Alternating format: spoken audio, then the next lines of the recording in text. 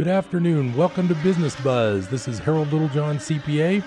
I'll be your host for the next hour of entertainment, interesting factoids about business, some interesting articles. I've even got some from the archives. We're going to delve into all kinds of interesting topics. So sit back and relax, grab that cold drink or that iced tea or that iced coffee and enjoy the afternoon with me. I'm always glad to be here. I'm glad you have time to spend a little time with me. I like to keep you posted on all the latest business things. Being a CPA, a big part of my business has to do with the new income tax law. It's been really interesting. Today I saw a lot of people, and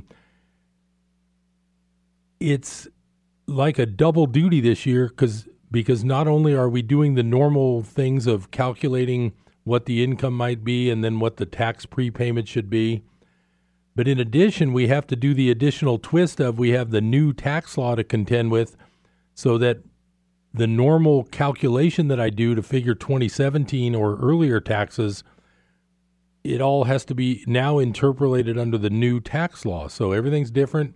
It's almost like double work, but I still offer a free initial consultation. So any new client coming to me, I'll talk to them for free. And like I say, there's a lot of good tax preparers in Chico. I think I'm one of them.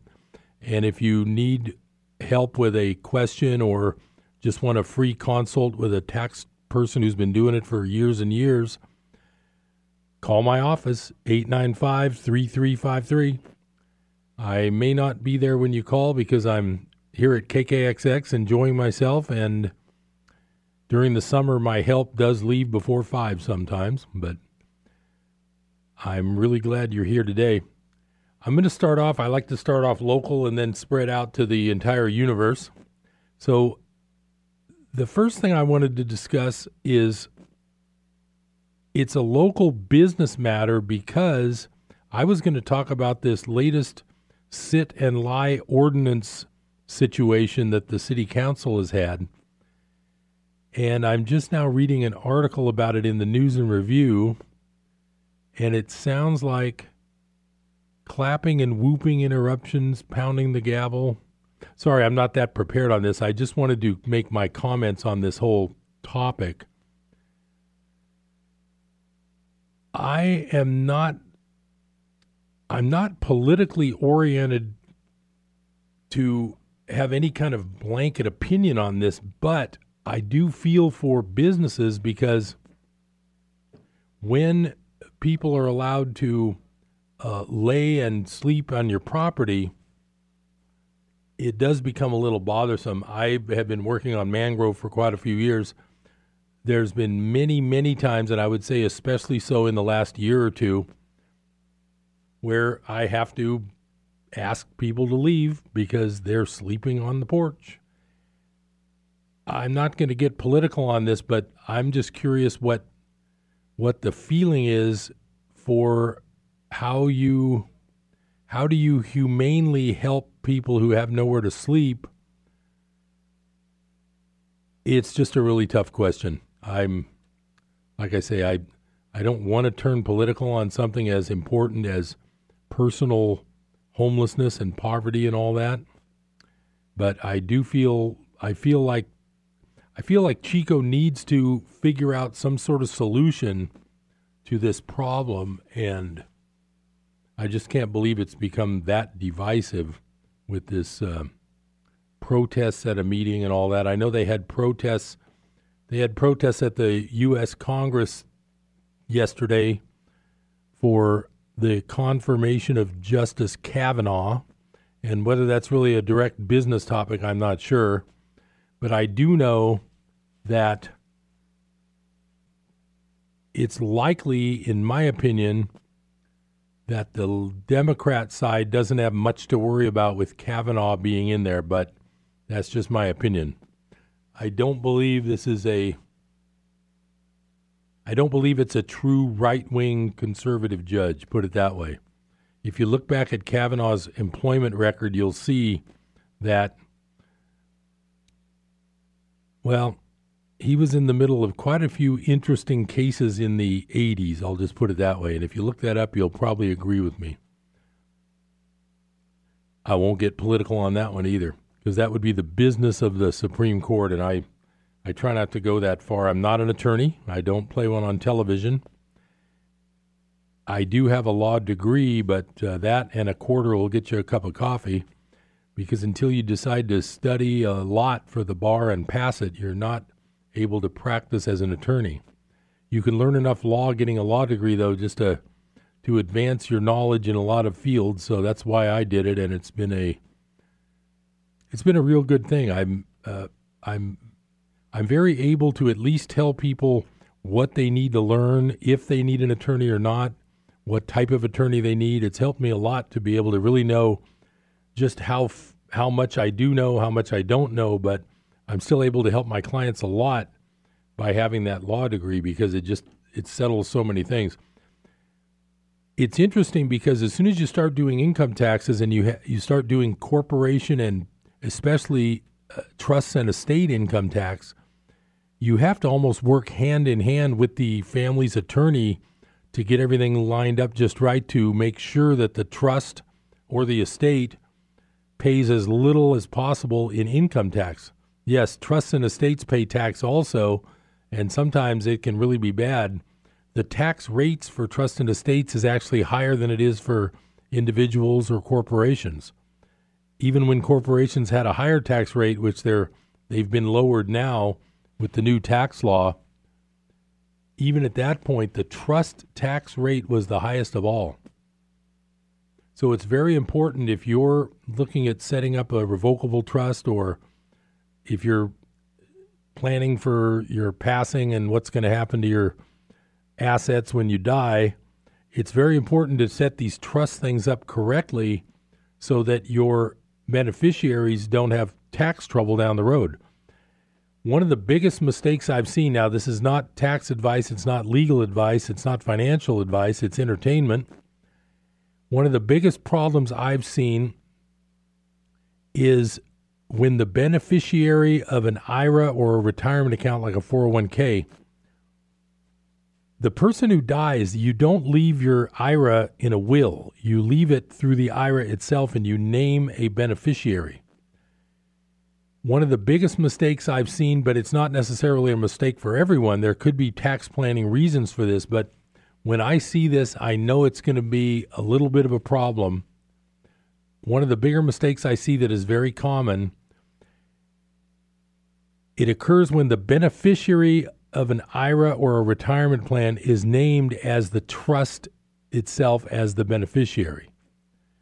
That leads to a lot more paperwork and trouble and possible tax problems than if the beneficiaries themselves had been listed on the IRA to bypass the trust completely.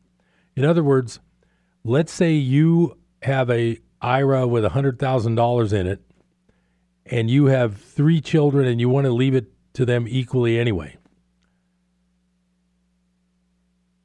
If you make the beneficiaries of the trust, the 3 children, 1/3, 1/3, 1/3, then as soon as you pass away, of course, after they send in all the paperwork and sign all the forms, they directly inherit your 1/3 of that IRA.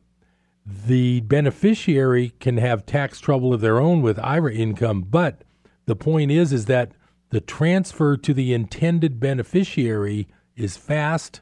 It gives them more options tax-wise, and it can really save them money in the tax department. Here's the mistake. If you mistakenly list your revocable living trust as the beneficiary, when the IRA empties out to the beneficiary, which it is required to do, now the trust just received $100,000 of taxable income. Now there's an issue of getting that income out timely to the 3 beneficiaries that would have gotten it directly anyway if it had been done the first way I mentioned. Now we have a trust sitting there with $100,000 of income, and if for some reason the trust doesn't do things right and doesn't get it all distributed out correctly in time, that trust could end up with a tax rate of like 30 to 40% federal tax on the 100,000. That would be a disaster if the trust were to lose 30 or 40,000 on 100, when all it would have taken to make it work out right would have been for the person setting up the trust and setting up the beneficiary list on the IRA itself. If they had to listen to Business Buzz today, they would have been aware that they should just, if they want that money to go to the 3 children equally, just leave it to the 3 children equally in the IRA. Same goes for these things called annuities. You may own what's called an annuity, where let's say you put $50,000 in 10 years ago and now it's worth $80,000. Well, 30 of the 80 is income because 50 is the money you put in, but you're going to get 80. So 30 is like stored up income that's taxable. Same thing as the IRA.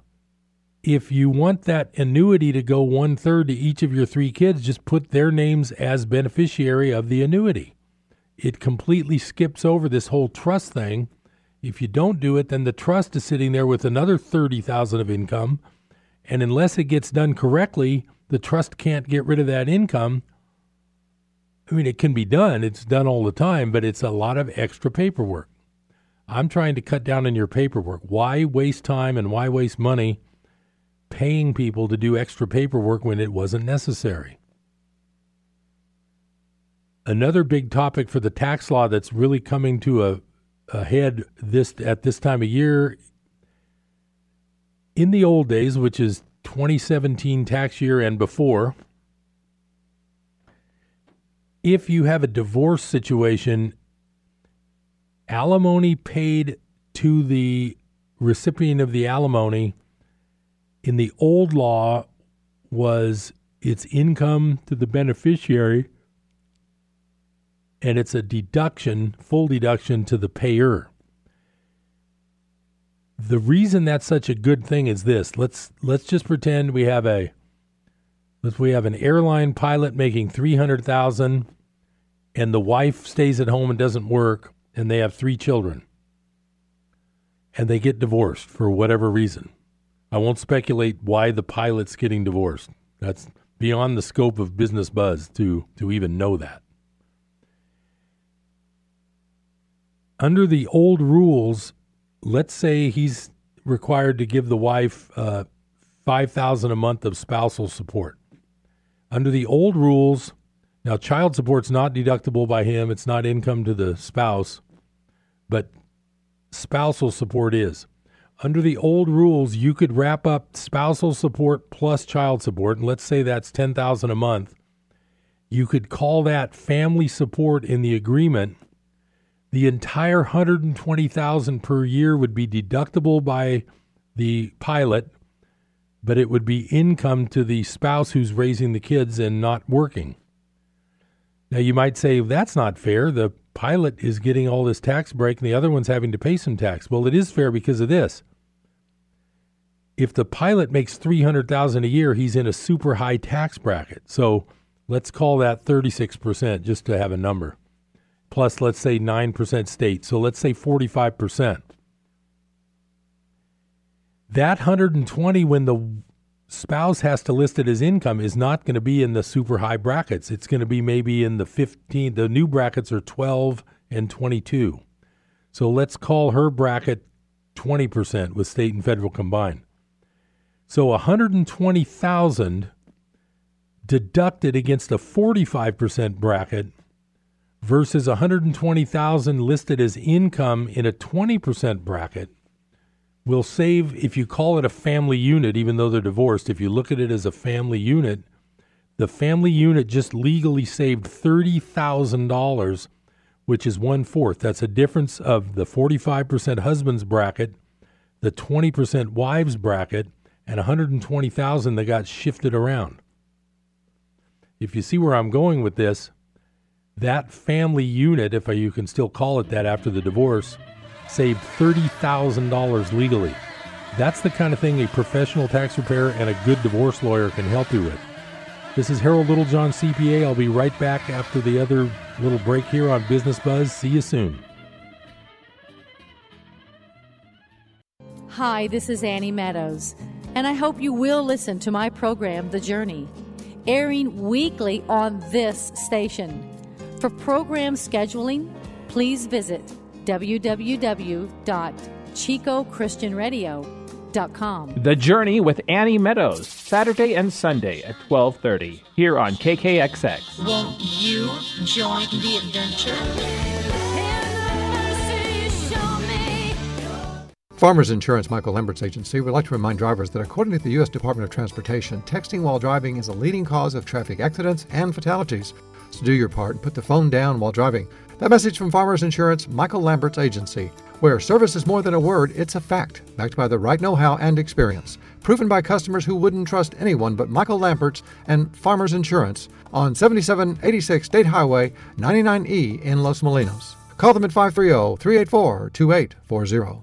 Hi, this is Rob Walter, host of Red Sky Radio with Rob Walter. This is a program that proclaims liberty to the captives of our beloved nation, where truth trumps political correctness and where the uncompromised Word of God exposes the works of darkness and sets free those held hostage behind the iron curtain of a shamelessly biased media. America, we have a trail to blaze. It's time to saddle up. It's time to ride. Join me at 7 a.m. on KKXX. Saturday mornings at 7 a.m. here on KKXX.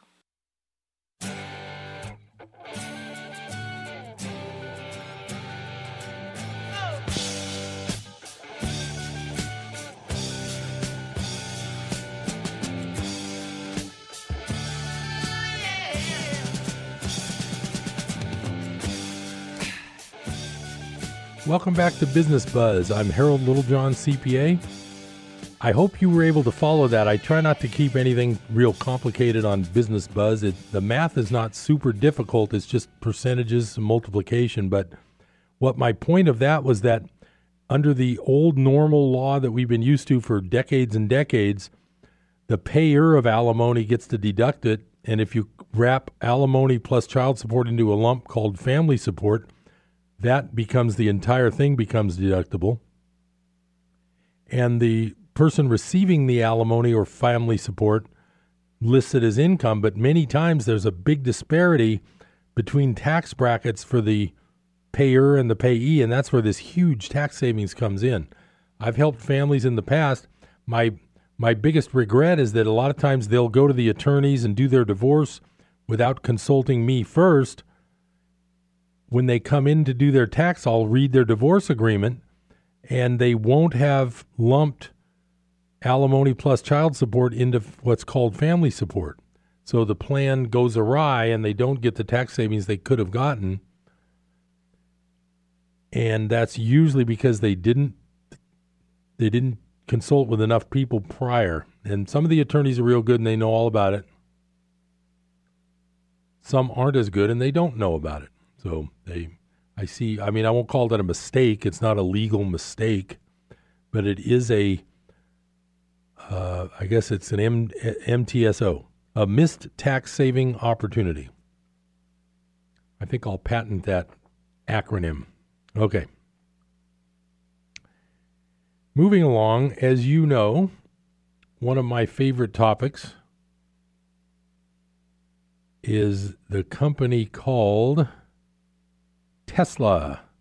And every week that I do a show and I talk about Tesla, I tell myself, Harold, you're not going to mention Tesla next time. People are going to get bored. They think it's silly. Who cares? They're not driving a Tesla. I want to remind you that my premise on Business Buzz is to be the second opinion for you and to keep you posted on possible problems that you might have. You may own Tesla in your retirement account or in your stock account that your broker manages and you don't even know it. In my opinion, this is a company that could theoretically go to zero stock price-wise.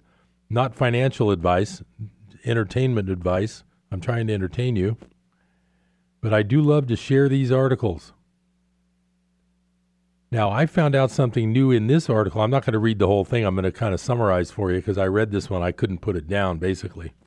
It's from my favorite news source during the day. It's called zerohedge.com, ZeroHedge. And the title of this article is Utah Autopilot Crash Driver Suing Tesla Claims Brakes Did Not Work.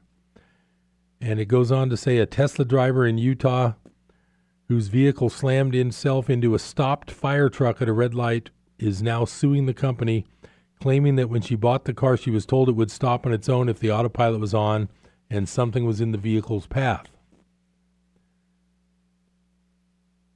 She was told in 2016 when she purchased her Tesla Model S that she only had to touch the steering wheel occasionally while using autopilot mode. She also claims that she tried to engage the brakes when she saw the vehicle stopped ahead of her, but the car's brakes simply did not work. And one of the things I thought was interesting as well, at least the fire department was on hand at the scene of the accident, right? Now, the problem is this autopilot, you're still supposed to keep your hands on the wheel, I guess. But what my problem with this whole thing is, and I didn't know this before, is that there are cars that'll stop automatically when something's in front of the car. And what I'm finding out while I'm reading these articles is that the cars who have that, like I think Mercedes has some like that, it's not cheap to do because it actually uses radar. So in the cars that have automatic braking, it's actually radar that sees a physical object in front of the car and hits the brakes. In the Tesla auto braking thing, it sounds like that is based on a video, whether it sees something or not.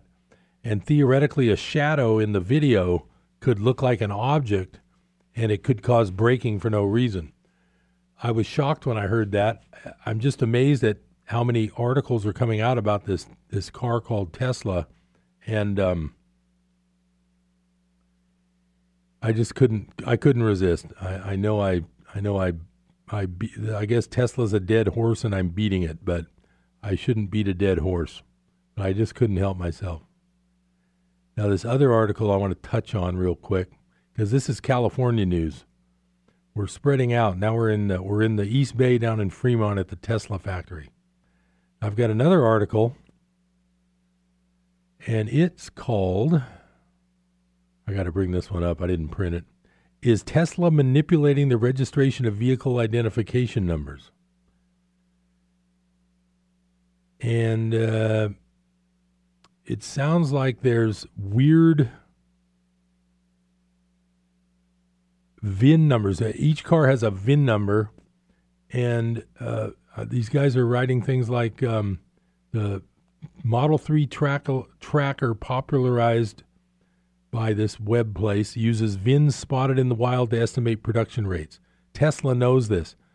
To date, there are approximately 35,000 more VINs registered than cumulative production, or about 10 weeks' supply.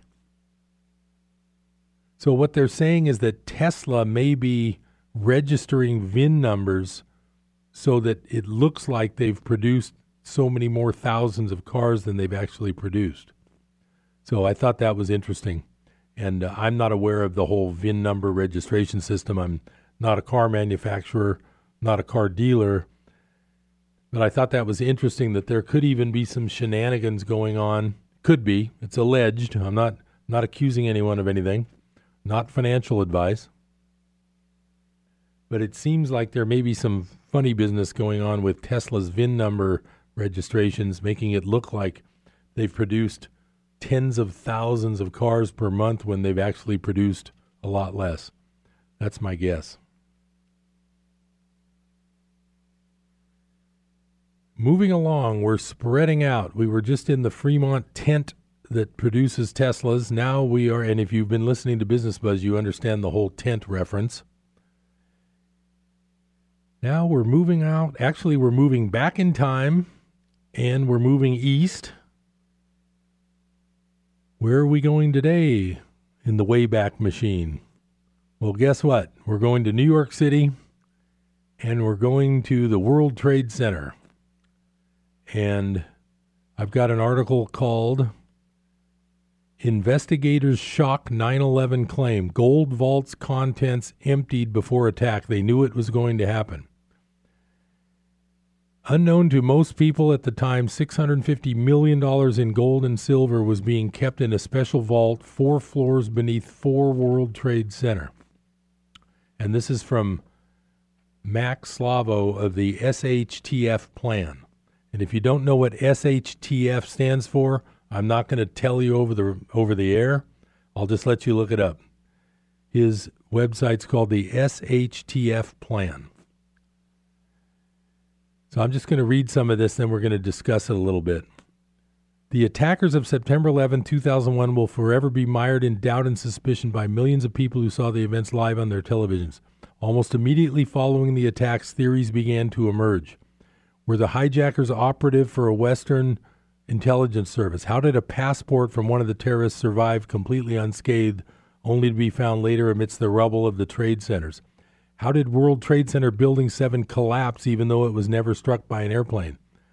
Why was President George H.W. Bush, that's Daddy Bush, meeting with members of the bin Laden family at the very moment of the attacks?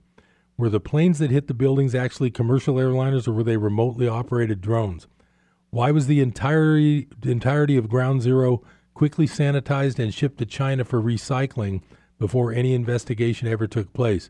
And what are the odds that on the very day terrorists used planes to attack the Pentagon and World Trade Centers, the U.S. military was holding exercises simulating hijackers crashing planes into buildings? Well, I guarantee you will be back after this bottom of the hour break, because with that kind of lead in, you cannot resist this next story about precious metals. I'll be right back on Business Buzz. Stay tuned.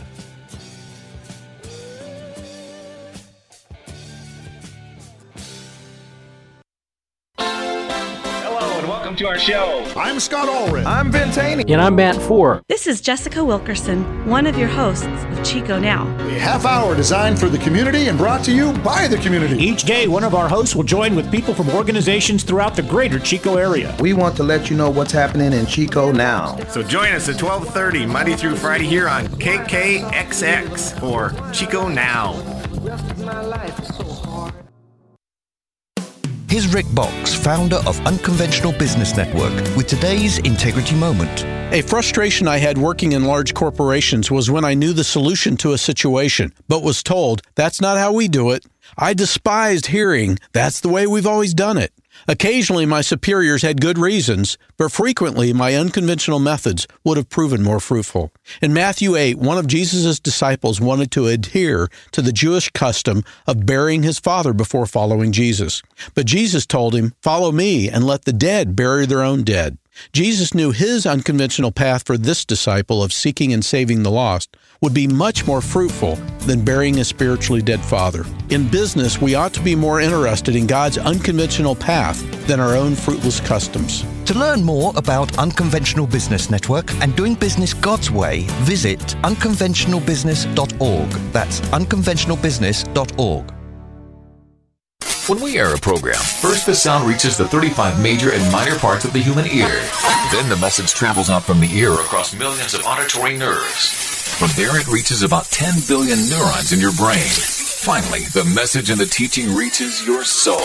Right here you'll find speakers and teachers that go way beyond just being educational or entertaining. And because you are more than just flesh and bone and nerves and neurons, we air programs that reach the soul. You are locked into live radio, KKXX, AM and FM.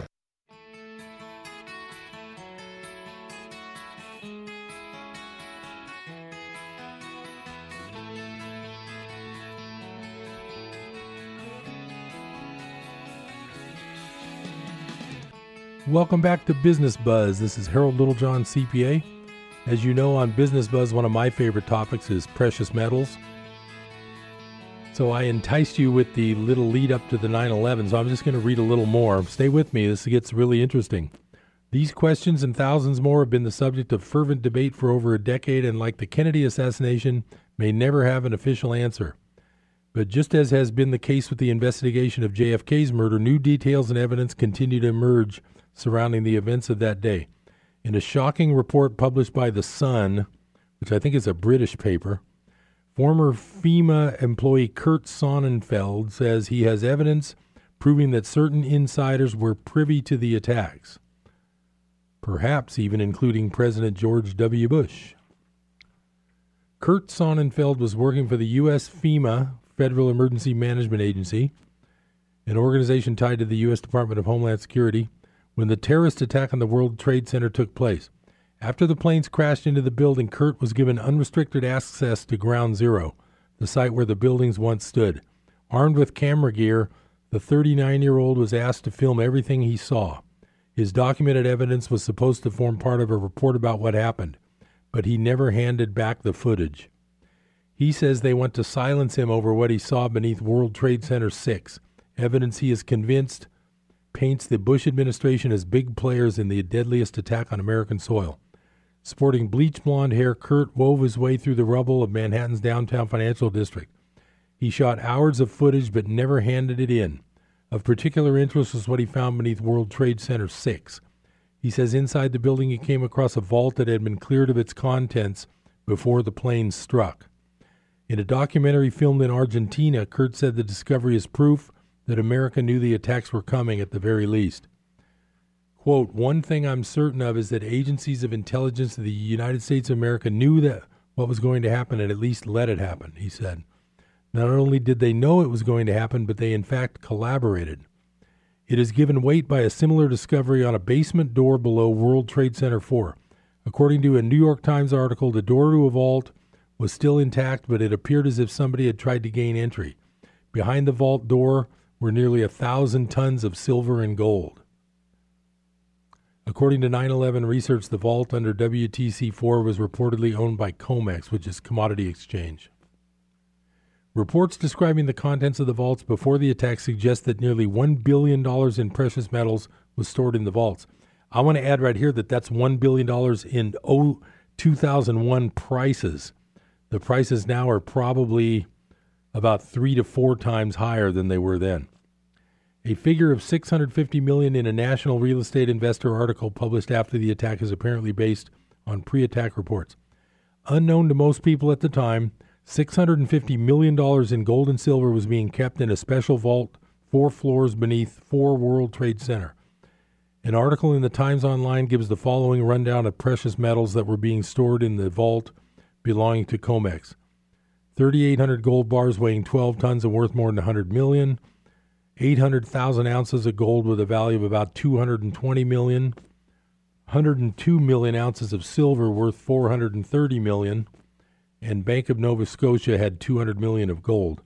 Well, you can multiply that by 4 now with current prices, so we're looking at about $1 billion. So we're looking at about $4 billion. I'm going to read the rest of this, some more of this article. It is of note to mention that Sonnenfeld's wife died under mysterious circumstances shortly after he carried out his investigation. The cause of death, a bullet to the back of the head. Sonnenfeld was charged with the murder, but those charges were eventually dropped, at which point he fled to Argentina. He has since remarried and had 2 children. The U.S. Department of Justice is now attempting to extradite Sonnenfeld back to the United States. I think this may be an older article, I'm not sure, where he is once again being charged with his wife's murder. Sonnenfeld says that the reasons behind the U.S. government's push to bring him back to America are more nefarious than they are letting on, alluding to his intimate knowledge of the 9/11 Ground Zero crime scene as a potential reason for taking him into custody. We know for a fact that gold was being stored under Trade Center 4. Perhaps similar riches were being stored under Trade Center 6. That the vault was completely empty when Sonnenfeld carried out his investigation certainly suggests foreknowledge by highly placed insiders. So that adds to the mystery because there's so many questions about 9/11, and this being a business show, I'm not going to get into my personal conspiracy theories about all this stuff. But on the business side of it, I like to talk about precious metals, and it makes me wonder if precious metals are something that nobody should bother to have because they're useless relics, like Ben Bernanke said in his testimony to Congress. I can't remember his name. It was something like worthless relic. If that's the case, why do so many people seem to want to hold on to it, and why do so many people want to steal it and control it? So that was just my take on the story about the precious metals that might have been underneath the World Trade Center on 9/11, and one of the vaults was empty when this man went and filmed it. What's interesting is I'm wondering if he's released that film for anybody to see, because I have never seen a film like that. And if he's if he didn't turn the film into his employers, where's the film and what does it show and can we see it somewhere? That would be really interesting.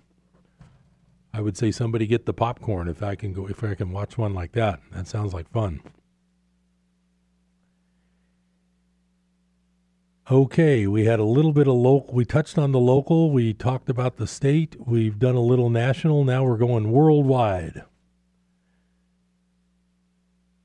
I read a book 30 years ago that I enjoyed so much that I still read it, and I brought a little bit of it with you today just so I can talk about another business, since this is Business Buzz.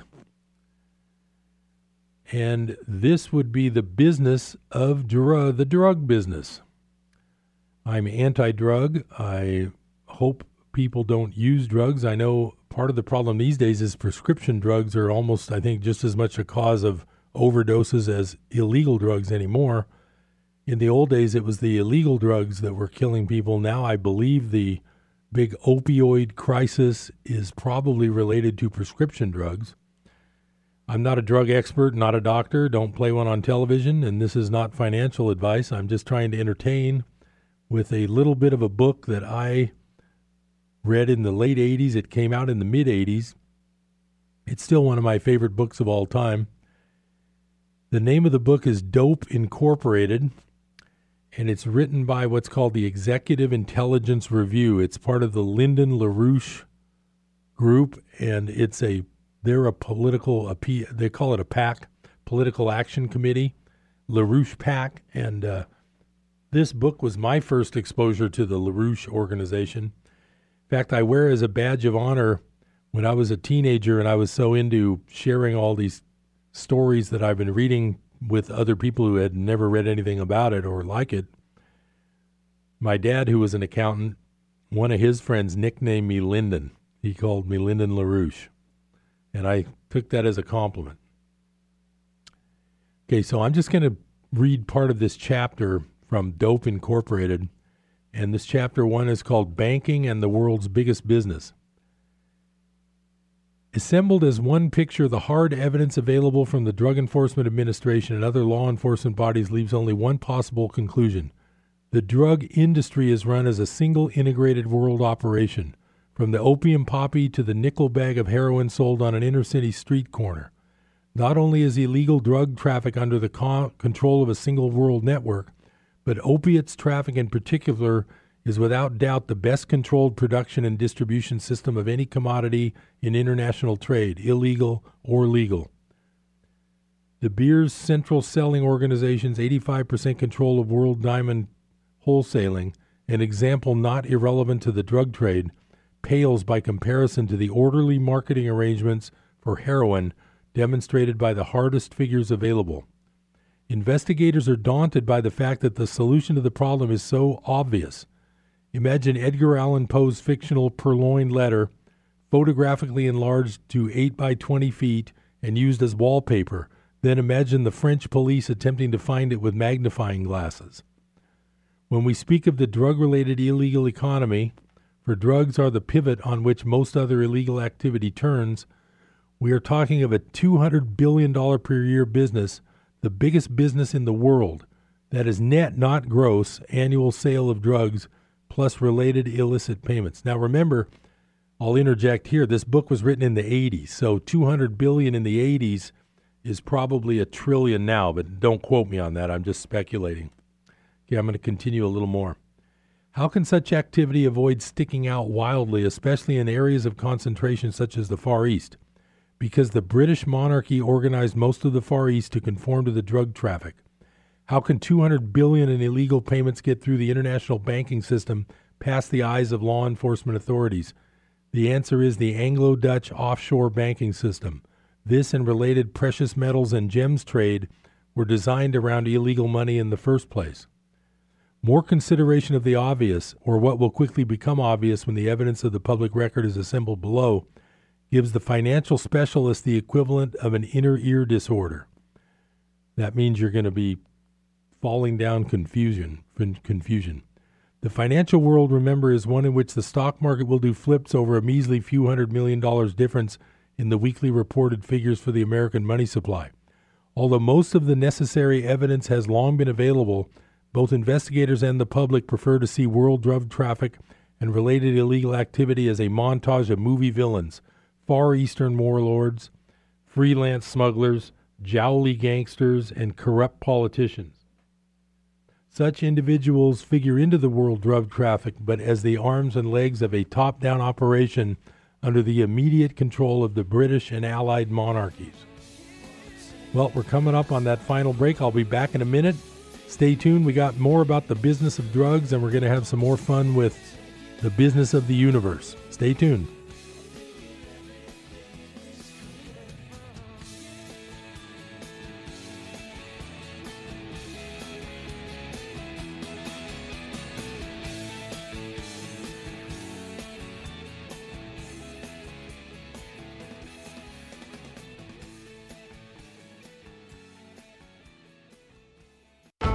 From the Pacific Justice Institute, this is The Legal Edge, defending your rights as a Christian, a parent, and a citizen.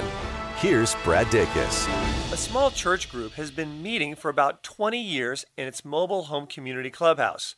One disgruntled resident of the San Luis Obispo, California park recently demanded that the church meetings be stopped. This resident claimed to be part of the Satanic Temple, whose main purpose seems to be only to antagonize people of faith. Well, after the management caved to the demands, the pastor of the church group contacted Pacific Justice Institute. After a legal demand letter from PJI and conversations with attorneys, the management reinstated the church meetings. Another victory for religious liberty. The Pacific Justice Institute provides legal representation to individuals without charge. Learn more at pacificjustice.org. That's pacificjustice.org.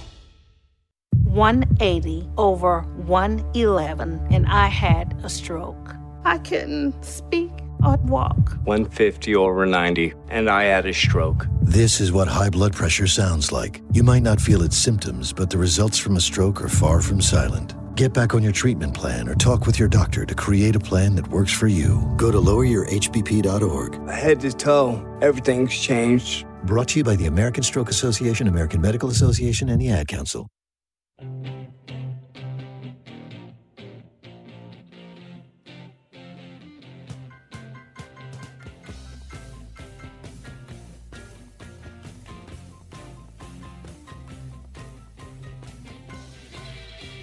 Welcome back to Business Buzz. Harold Littlejohn, CPA, here for the final quarter hour. I'm glad you're still with me. I'm having fun talking about the business of the drug business on Business Buzz.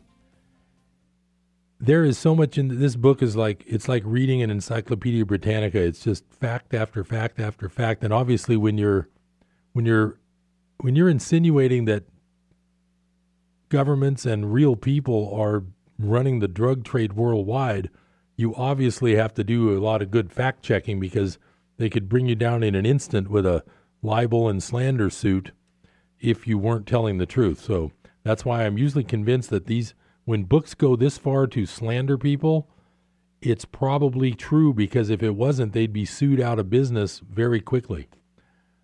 Now, the next part of this chapter, it mentions how it's amazing that the uniformity of the price of heroin. Now, this is in the 80s. It's the uniformity of the price of heroin in all the major cities of the U.S. It basically was within 2 to 6% of each other's price all over the country, which is only possible if there was an organized business supplying the supply. So it goes on to talk about, there's so much, like I say, there's so much in this book. I can't go word for word. I'm just trying to give you a good idea. The law enforcement record shows that Dope Incorporated, and that's what he calls the world's drug business, does its best to avoid mishaps through careful research on the streets of American cities, which is transmitted back to the poppy fields. Mio tribesmen in the Burmese or Yunnan province mountain foothills do not plant what they feel like, but what they are told to plant. This facet of the production cycle is well known by law enforcement investigators.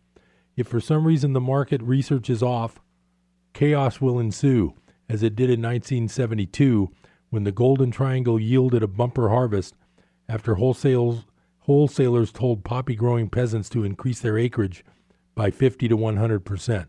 the wholesalers counted on the continuing exponential expansion of heroin consumption among American soldiers in Vietnam. Nixon pulled the rug out from under them by pulling the troops out, leaving the world heroin market in an unprecedented state of oversupply. Reckless price cutting and competition for sales outlets in this case might have provoked serious consequences for Dope Incorporated were it not for, quote, government regulatory intervention. The Thai government stepped in and sold 22 tons of opium to the United States. The opium was burned in a public ceremony attended by giggling Thai officials, thus restoring equilibrium to the market. In any case, the Thais were only repeating the action of the Imperial Chinese in 1839, who purchased and burned more than 3,000 tons of opium to the great relief of oversupplied British traders, who sent special fleets to India to bring additional opium back to get the imperial government's attractive price. Once world illegal opiates traffic comes under scrutiny as an integrated, centralized monopoly, the discrepancy between the huge oversupply and relatively restricted demand presents no further difficulties. We are looking at an industry based on the same principles as the World Diamond Cartel, controlled by De Beers, or the so-called club among leading pharmaceutical manufacturers. Diamond production capacity is so large relative to the absorption capacity of the world market that De Beers' central selling organization, running 85% of world diamond wholesale trade, limits availability in order to obtain essentially the price it wants. So if you understand what he's saying there, they're saying that when you control the supply like De Beers controls the diamond supply, there's so many diamonds in vaults, they just let out enough to keep the price up to the level they want the price to be at. If they were to sell all of their oversupply of diamonds in their vaults, the price of diamonds would plummet. That's one of the reasons why, just as an aside here, as far as business buzz, I never promote purchase of diamonds. And the reason is the supply of diamonds is so big, but since it's controlled by one family business, it's manipulated to where the supply is released slowly and diamonds maintain a fairly high price. The problem is if they ever decide to lower the price of diamonds, they can let out that gigantic oversupply of diamonds that's in vaults, and the price of the diamonds would be way, way down. I never recommend diamonds as an investment. I think diamonds are cool. They're cool because they're very small. They can't be detected by a metal detector. And if you did need to take some wealth somewhere in your pocket, the perfect method would be with diamonds. And I'm sure a lot of criminals do that, but they don't set off metal detectors, and they're so small. I mean, even $1 million diamond would, easily fit in the palm of your hand. So I'm just going to read a little bit more here. How big an industry? Heroin trade is the ideal commodity cartel. Its price is more reliably controlled than that of crude oil, and its world volume of sales at roughly $25 billion for heroin alone and considerably more for smoking opium and other derivatives is substantially higher than that of most of the commodities. A couple of comparisons are in order. At the recent world gold price of $225 per troy ounce, annual world gold mining production yields less than $7 billion. During 1977, after an unprecedented price run-up, world diamond output was under $5 billion. Allowing for the relative ease with which a large dollar value of heroin may be transported, the drug is worth at street level 366 times its weight in gold. The worth of the drug trade is still boggling. It is even more boggling when the retail value in the United States and other countries of non-opiate illegal drugs comes into the picture. For example, the Colombia marijuana crop, officially estimated for this year alone, carries a retail value of $40 billion. Since marijuana is so widespread, marijuana smoking is so widespread, there probably exists a much larger market in dollar terms than the relatively restricted market among heroin addicts. So anyway, I'm not going to go too much more further into this, but I am absolutely shocked when I read this book because I read it 30 years ago. It stayed with me a long time. I enjoy it. It's got fact after fact after fact. I even came across the name in this book of the law firm my wife used to work at before we were married. And it turns out this law firm she worked at that was headquartered in Paris but had offices in New York and San Francisco and probably a lot more, they get mentioned in this book, Dope Incorporated, as a major drug protecting, money laundering law firm, which shocked me because, I mean, the local office that I was familiar with seemed like a pretty good place with a lot of nice people, but one never knows. It's a great book. It even talks about Macy's. It talks about the store Macy's being more of a bank than a retailer. And it also gets into the fact that Macy's has a lot to do with, and this is back in the 80s, it has a lot to do with the New York pornography industry, which I'm sure is a lot different now with the internet around. But that is my world news for today. I hope you enjoyed that. If you ever get a chance to, you can go online. The place to go is called archives.org. You type in Dope Incorporated, and then one of the choices for the printout is like PDF type or something, and you can read the whole book right there on your computer, or you can print it out if you want. I just printed out like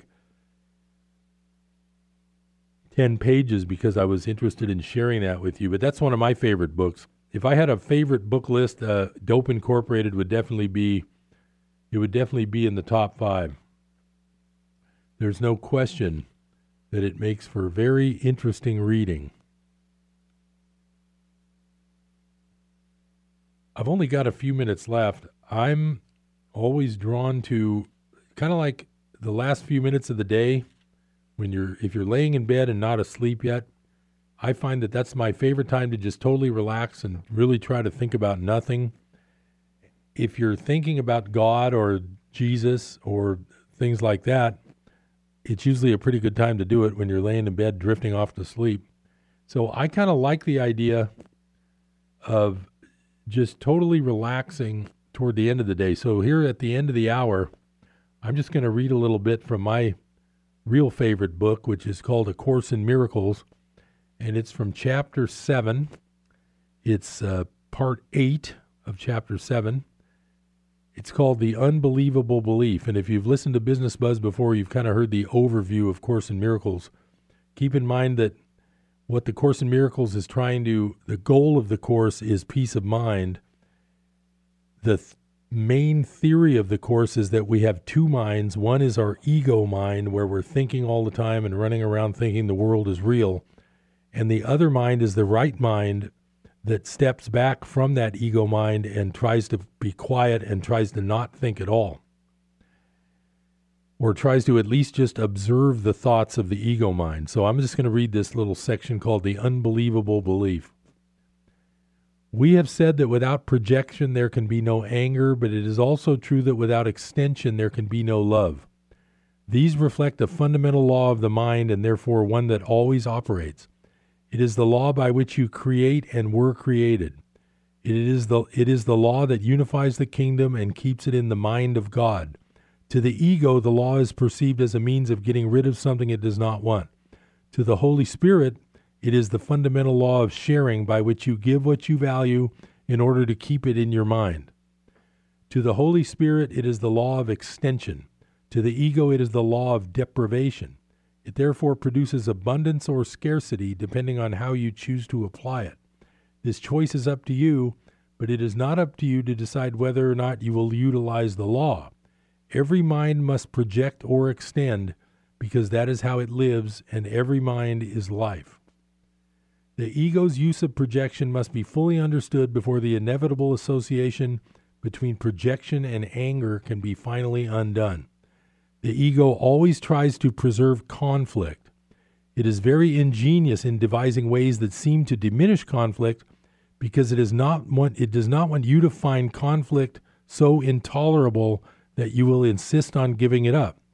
The ego therefore tries to persuade you that it can free you of conflict, lest you give the ego up and free yourself.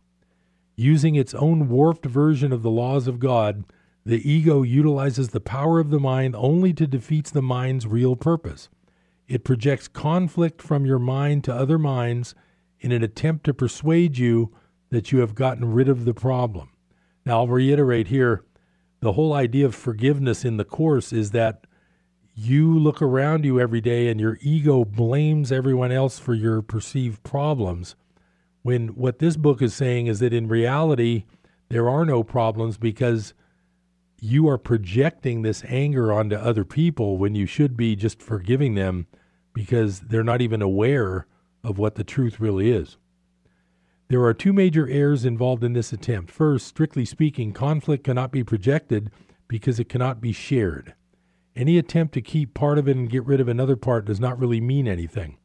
Remember that a conflicted teacher is a poor teacher and a poor learner. His lessons are confused and their transfer value is limited by his confusion. The second error is the idea that you can get rid of something you do not want by giving it away. Giving it is how you keep it.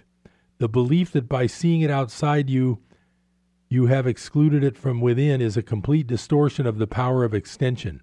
That is why those who protect are vigilant for their own safety. They are afraid that their projections will return and hurt them. Believing they have blotted their projections from their own minds, they also believe their projections are trying to creep back in. Since the projections have not left their minds, they are forced to engage in constant activity in order to not recognize this.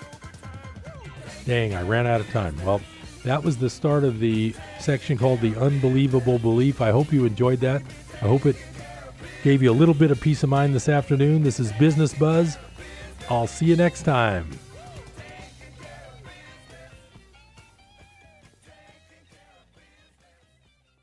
KKXX, Paradise. K280GL, Chico. And K283AR, Chico, Yuba City, Marysville.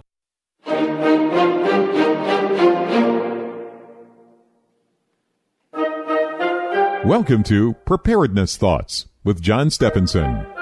John understands the importance of being prepared. Through rain, rocks, and snow, he has seen it all and survived. He has seen major disasters like Mount St. Helens and how vehicles were stopped in the street from the volcanic ash. Earthquakes, too, including the Loma Prieta earthquake, which felt like it wouldn't stop shaking. People were without electricity and could not hardly buy groceries or gasoline. The homeless lit bonfires in the streets. The Bay Bridge and other freeways were broken. God only knows what will be next. Welcome to Preparedness Thoughts by John Stephenson. We invite Jesus Christ to guide us as we examine how our preparations can be used to preserve the lives of ourselves, our family, and others. After water and after food, warmth and shelter are the next items of importance. In the warm weather, we don't give this subject very much thought, but in the cold, wet, blistery winter days, we would think about warmth a lot. And in a widespread disaster, we indeed would wonder about how we would stay warm, especially if our roof had a hole in it or the walls of the house were damaged. In such a serious situation, probably our central heating would not be working because we would have no electricity, and maybe our natural gas main would be broken too. We just don't know. So if either of these things are broken, our central heating will not be working in our homes. So indeed, heat is an issue. And how would you stay warm? Well, there are a few people who have wood-burning stoves, but how much firewood do they have in general? Not a whole lot. So without electricity, you're not going to even be able to get wood to your house because you could not pump and buy the gasoline for your car or truck. That's just what happens. So what would we do? The answer is warm clothes and warm bedding.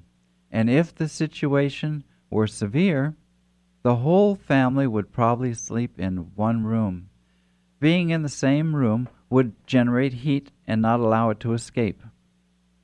So, the other important habit that this would preserve would be to conserve all your heat in all situations by wearing a head covering would be one. Oh, you might wear a stocking cap that seems to be what the men wear, or you might wear a scarf if you're a lady. Often enough, in the cold weather situation, wetness is a problem, and you get wetness either from the rain or from perspiration, and it stays in your clothes. That might be a problem. So what you have to do is you would change your clothes at least once a day, probably. It depends on the weather. But you do have to keep your clothes dry. You may have to change into dry socks as well, once a day or maybe even twice a day, because you can't let your feet stay wet. If you do, you get that things that they've had in war called trench foot. It's just something you have to watch out for.